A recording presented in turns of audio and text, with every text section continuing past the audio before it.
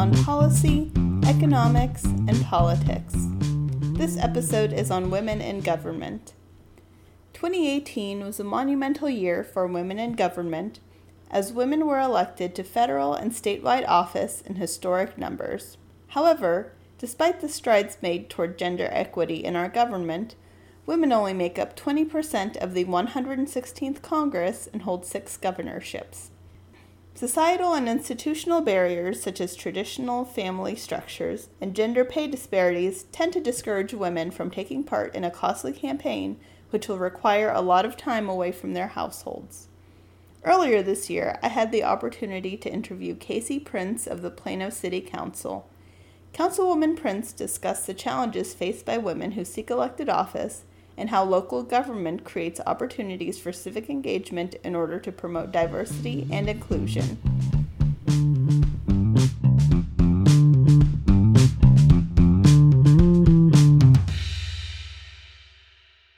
My guest today is Casey Prince, who is a councilwoman on the Plano City Council. She grew up in Plano, is a graduate of Plano West Senior High, and received her Bachelor of Arts in Corporate Communications and Public Affairs at SMU, as well as an MBA at Texas A&M Commerce. And she currently works at Baylor Scott & White in Marketing and Communications. Councilwoman, thank you so much for appearing on the podcast. Yeah, I'm happy to be here. Thank you so much for inviting me. Oh, absolutely. We're happy to hear your perspectives on local government and women in politics. So let's begin. What motivated you to run for local office? Well, I think the great thing about being involved in local government is that it's so close to the people. Mm-hmm. And I love people. And so you really get to interact with the people. You're close enough to the people that you get to see them at the grocery store. You know, you get to run into them in your neighborhood, and they can get face-to-face to you with issues and concerns that they have. And then you can go and you can advocate for them, and you can help them if they have a concern with their sidewalk or with a screening wall or with a pothole. And so to me, it's very rewarding to just get to know the people that you're serving face to face, and then also get to help them with their issues. And so I love that part of it because I really love people. But specifically, the reason I wanted to get involved in serving Plano is because I grew up there, and I was born there, I was raised there, I lived there all my life, and I just love Plano. I think it's a great city. I feel really blessed to have been raised in such a wonderful city, and now my husband and I are raising our 2 boys there. And I just feel passionate about making sure that the next generation of citizens get to have a great place to live like I did. And so I wanted to make sure that there's leaders who are going to make good decisions for the next generation. I hope to be able to lead in such a way that we're making those good decisions. So I got involved right out of college. I started serving on the Parks and Rec Board. I served for 5 years. I chaired it for 3, and then I served on the Planning and Zoning Commission for 3 years. Wow. And then when I did that, people started saying, hey, you should consider running for city council, and so I decided to do that. So thank you for giving us a rundown of your previous history, volunteering with the City of Plano and being on the different boards that you were on. So were there any particular issues that you felt that your own perspective would be helpful in finding a solution? There's not necessarily one particular issue, but I just feel like a diversity of viewpoints, whether that's gender, age, cultural background, I think whenever you have that, it helps us create better solutions to problems. I think whenever you have too many people that think exactly alike, I think that hinders the creative solution-making process. And so regardless of the issue, I think it's important to have people at the table that have different backgrounds and different thought processes so that we can all bring our experiences and our viewpoints so that we can be creative in solving problems. And so I think it makes us stronger. And as a working mom, I'm the only one on council currently that's a young working mom. And so I think I bring a different perspective than my fellow council members. They all have different perspectives too. And I think when we bring those together, it's really powerful. And so I think that I look at things a little bit differently. I think as a young working mom, I really bring a perspective of looking to the future. What's going to be better for that next generation? What are those issues that my kids are going to face? What are my fellow citizens, what are their kids, what are their grandkids going to face? And so I really try to look at all of those issues of what's not just best for me and us today, but how are all of our decisions going to impact the next generation 20 years from now. So you mentioned that you're a young working mom.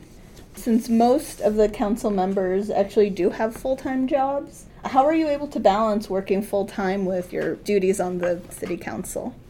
I think one thing you have to learn early on, regardless of if you're serving on city council or if you're just volunteering in the community, whatever you decide to do in life, is you have to be good at saying no. I think you have to be comfortable with the idea that there's going to be more things that you can do, that you are given the opportunity to do, but you have to really be good at prioritizing and saying, thank you very much, but I'm not going to be able to do that. And so I think it's a constant balance of just really choosing today, what am I going to prioritize and what am I going to say yes to? Because every time you say yes to something, you're saying no to something else. And so I think that first year on council, it really took me a little while of working to figure out what was the right balance with work and family and with council responsibilities. How much could I handle, physically, mentally, emotionally, and my family, how much could they handle too? And so it's a balance for everybody. But I think that in regards to work, I'm really grateful that I work for a company that has always been very supportive of people giving back to the community and serving,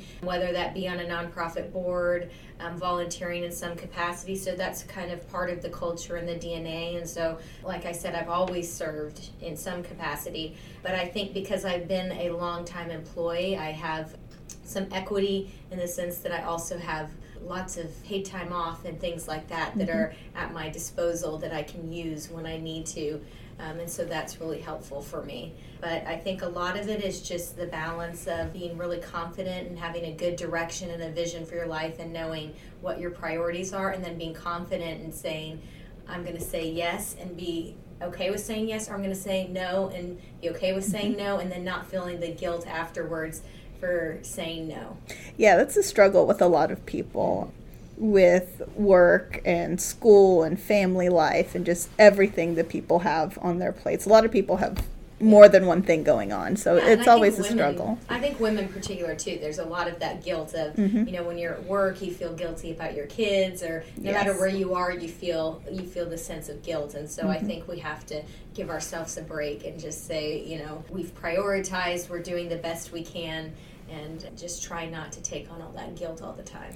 Now, you're one of the few women on the council. When you first arrived, did you receive any mentoring from any of the other women that are involved in local government? Yeah, I wouldn't be here where I am today without mentors, and there's been a lot of people who I've looked to and that I still go to when I call and I say, can we have lunch, or can I ask you a question? How would you handle this? But I'd say one person in particular that I really early on helped me and still helps me is Missy Bender, and she's the current president of the Plano ISD Board of Trustees, and she is going to be retiring from that position, and she's served for many, many years, and she's going to be stepping down from that in a few weeks. But her and I met several years ago when we both served on the PISD Alumni Steering Committee. And she has just been a really wonderful guiding force in my involvement, and then just great in being someone who I can bounce ideas off and say, hey, how would you have handled this? What would you suggest that I do in this situation? But she just gives great perspective, and she's really been there every step of the way, very encouraging and supportive, and so I'm really grateful to her. When people come to me advice that, I want to get into this, I think it's important to have the perspective to be open to feedback and open to listening, and not to think that you know it all. So I think it's always important to have a mentor and to always be open to that, have a handful of people that can say, either you're going down this path and you shouldn't, or just to be open to feedback, because we never want to get into a position where we think that we have a monopoly on all the knowledge. So it's always important to have people in our lives who can say, speak into our lives and give us wisdom. Absolutely, yeah. Everyone has room to grow. Right. So being able to accept that feedback and criticism and take it to heart and really grow from there is important. Right. What do you think might be some of the barriers that might discourage women from entering politics? As we've discussed, there's not very many women on the city council. What are some of your thoughts on that? I think there's several. I think time. I think people's work, family, kids. I think money. It's expensive to run a campaign. I think just the idea of getting into a campaign and it seeming overwhelming, the knowledge, not knowing how to do it, the fear factor of doing that. And then I think a big one nowadays is just the climate, the political climate, and it being a little bit more adversarial than it used to be, and people just wanting to distance themselves from it and say, why would I put myself in that position? And I think all of those things are, in aggregate, it could be one thing more for somebody than another, but in aggregate, those are all things that are keeping people from wanting to get involved. What are some of the things that you feel could be done to remove those barriers, to facilitate more gender parity in local government? Well, I think that all of us can help support women more. Not everybody is going to step up and say, I'm going to run for city council or some elected office, and not everybody needs to. But I think all of us can get involved in our community in some way, and maybe it looks like you get behind a candidate that you think is a great person running for office, and you say, okay, well, I could help support her. I can be there for you to help with your kids if you need to, or I could volunteer on your campaign, or maybe I'll just offer to cook you a meal while you're campaigning. It takes a huge support team for somebody to pull something like that off, and if more women felt like they had the team around them, that they would step up. But if people feel like they are isolated and they don't have the team around them, then I think that that's what's scary. But if they felt like they had people coming around them more, then I think that maybe that there would be more women who did it. I also think that from just a climate standpoint, I think we all have to change our tone to that's more of respect. And I think we need to separate issues from people. I think that people are more important than issues, and so I think when we campaign, we need to focus on the issues and not people. And we've just got to start showing respect for people more. And I think we can disagree on issues. I have no problem when somebody disagrees with me, but we have to be able to separate and say, I disagree with you on this issue, but I still see that you're a person and you have dignity and worth as a person. Absolutely. And so if we can all get to that, then I think that the climate can change. But we all have to take responsibility for that ourselves and not point fingers and say, but they are not acting that. We just have to stop and say, I'm going to take responsibility for my behavior today. And that goes for how we interact in person, on social media, on email, and we just all have to say, today I'm going to take responsibility for how I interact in this environment. And so I think that will help. But then finally, I think it's just a personal decision. People, when I decided to run, they said, well, are you going to be able to do it? You have a job, you have kids, is it going to be too much? And I said, my husband and I decided early on in our marriage that we were going to, we have a mission for our life, to live big for God, live big for family, and live big for others. And we said, when we set an example for our kids, it is we are a family that serves. We're a family that gives back, and we don't want to set the example that we wait until we're 50, we wait until we're retired, we wait until this perfect time in our life when there's nothing going on to give back. We said we set an example that we find a way to serve all of the time. And so what I think happens is we all have a reason. We all have an excuse that we can't do something. Whether that is, helping our neighbor, getting involved in the local PTA, whatever it is, everybody has a reason. It could be health reason, it could be work, it could be our kids, it could be money, it could be a million different things. But I think that when we all say, okay, I do have a long list of reasons, but if I set those aside and decide I'm going to find a way to give back anyway, that's when our communities really start getting better. And so I just challenge everybody to set aside their reasons and find some way to give back, whether that's knocking on your neighbor's door that might be elderly and saying, can I mow your grass, can I make you a meal, or that's getting involved in a higher level of serving as the president of the PTA. Find some way that you can give back and really help the community. That's a great answer. I have one more question. I just wanted to kind of circle back and follow up on something you said in the beginning about the different boards that you served on as a volunteer. Yeah. If someone did want to maybe take that baby step into local government, that would be a good start. Right. How would they get involved in something like that? So in Plano, and most cities are like this, you can apply for a board or commission if you're a citizen of the city. So the way it works in Plano is we have an application process that's open all year long. You can go on to our city website and find all of the boards. We have a variety of boards. I mentioned Parks and Rec and Planning and Zoning, but there's Animal Shelter, there's Cultural Affairs, there's Community Relations, there's Senior Advisory, there's several of them. And you go on, you put your application, and then once a year, typically around July, August timeframe, we go and we appoint new commissioners to those boards. Other times there will be an opening that somebody has to step down, and we will appoint them at that time. But most cities have a similar process. Not everybody's looks exactly the same, but I would just encourage everybody to go to their city website and find out how they can apply. It's a great way to learn about the city. Another way is a lot of cities, like in Plano, we have a Plano Citizens Academy, and it's a great way to learn about the various departments. How does the Plano Police Department work, or how does the fire department work, the libraries?